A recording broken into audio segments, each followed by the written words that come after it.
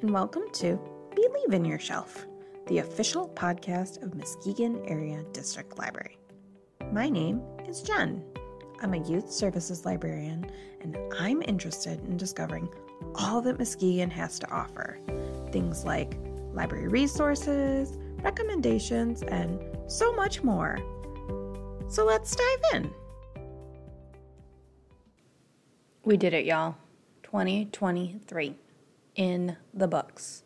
Over. Finito. 2024, here we come.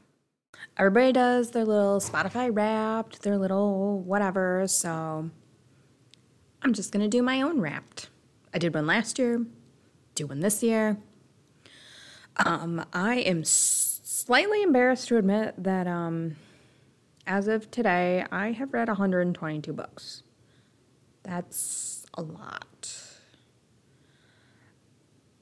I know I can't talk about all 122. Side note, my goal was 100. Clearly, I surpassed that. It's my job, partially, and it's a hobby, and also because of the library, it's free. So I can't find a fault. So maybe, try and balance it a little bit better next year. Like I said, I can't talk about all 122, but I can talk about my 5-star and a couple of my 4-star reads because that's plenty as it is. So when it comes to my 5-star reads, I only had 2 this year, which maybe I'm just a snob, or maybe I only read 2 books that I really think everyone in the whole wide world should read. Coming in hot, the first one is called 3 Hours by Rosamund Lupton. I read it in January. So my year started out with very high hopes. It's a pretty short book. A quick rundown of the book is it takes place in rural Somerset in England in the middle of a blizzard, and a school basically is put into lockdown. So it's told from the point of view of the people who are in the school, the students, the teachers, the headmaster, the principal, headmaster in the UK. It's wild. Like, the headmaster is wounded and in the library, and he can't help his trapped students, and there's one of the students, her name is Hannah. She's in love for the first time, and there's also the point of view of one of the parents who is obviously outside the building, and they just want to hear news. Another viewpoint is about one of the students who is a 16-year-old Syrian refugee.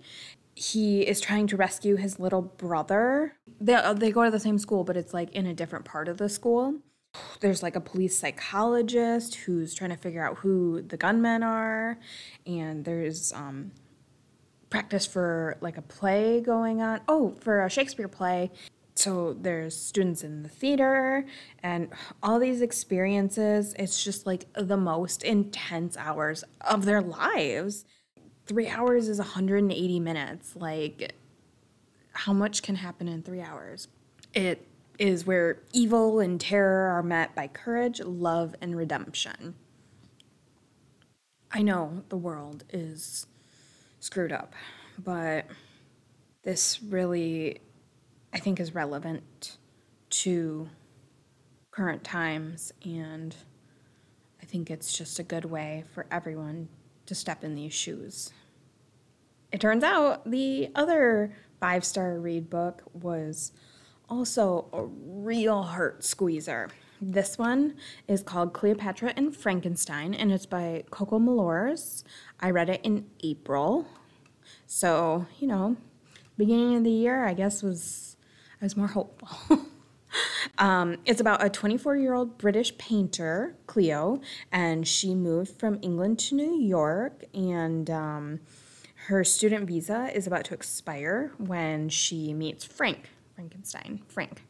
And he's 20 years older than her, super successful, And he marries her for her green card.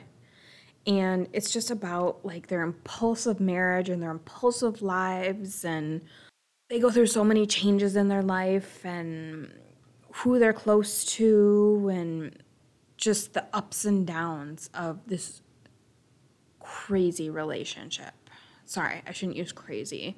Just this wild adventure, this wild story of a relationship. And I don't know why it spoke to me so deeply, but I just think it explores so many facets of life and so many different ways people live their lives. And I think it's just, I couldn't put it down. So I only had 2 5-star books for 2023, and they were 3 Hours by Rosamund Lupton and Cleopatra and Frankenstein by Coco Malors.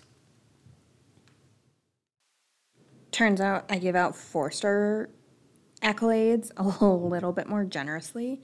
I had 37 4-star reads this year.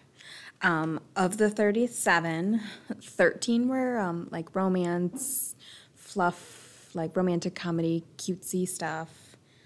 4 were nonfiction, adult nonfiction, and 4 were like YA, young adult, teen, or like middle grade. So clearly I read a lot of adult fiction, which sometimes surprises people because I am a children's librarian, but I also am an adult in my real life and like to read adult books just like a lot of adults do. Just like a lot of adults like to read YA books. I don't care what you read, just read. I don't care if you read graphic novels, manga, you know the whole spiel.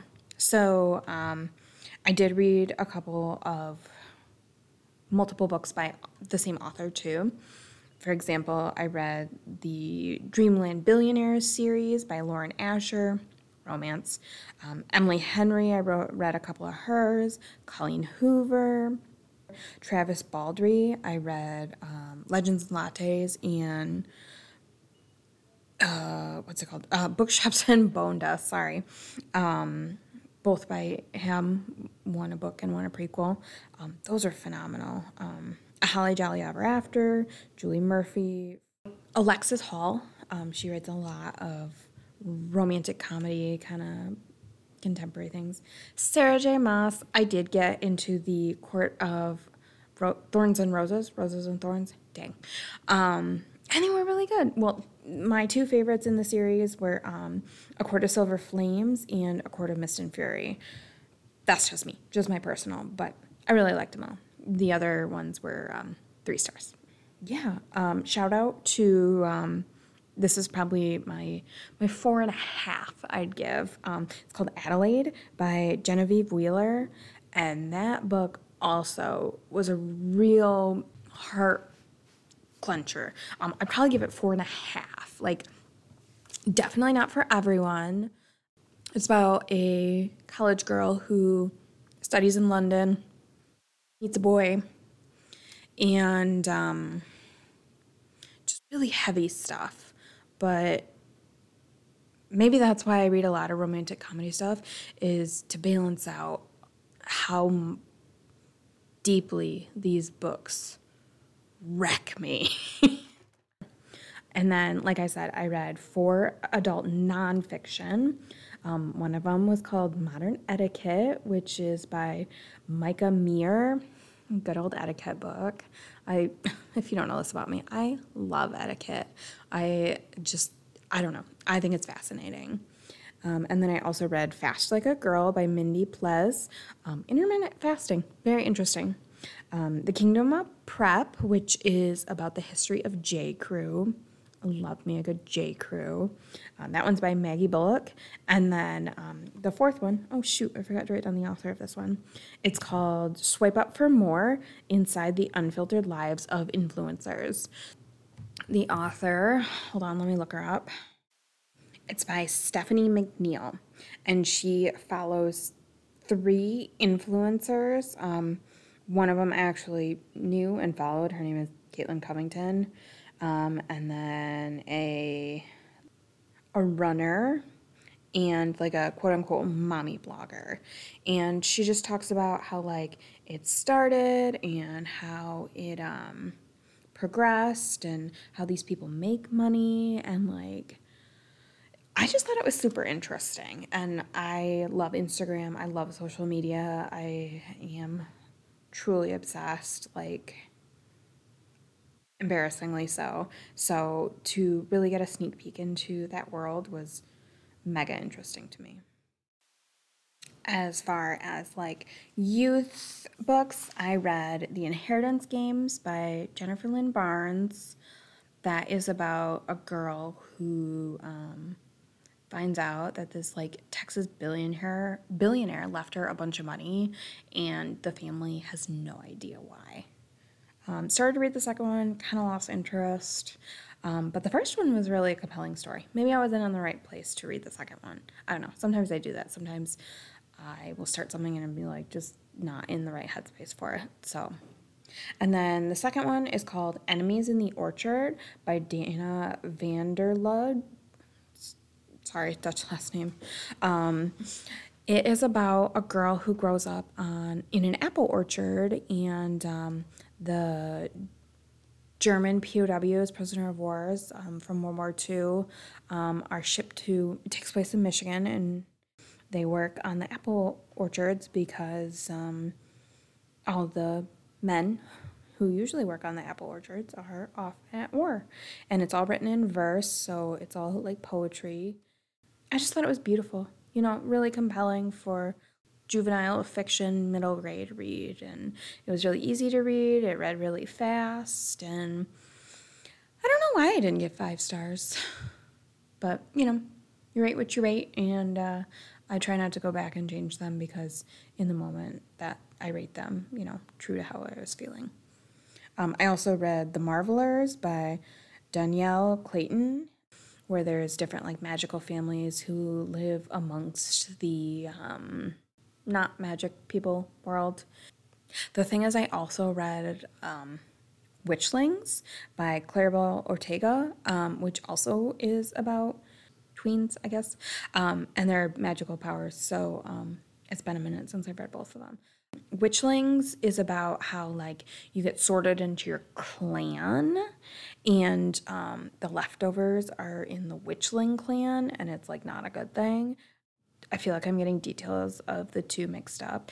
The Marvelers takes like the main character is from Louisiana, from New Orleans, I believe, New Orleans, and so everything kind of has a Southern Creole kind of, like her family is from the South too, and I thought it was really, really interesting. Really well written. Both of them were really well written for like J fiction, when I struggle a lot of times with like the immaturity of the story itself, not the characters, like because I understand like we can't be super well, like you got to write to your audience, but I feel like this one really transcends audiences. So yeah, lots of good, pretty good 4-star books this year.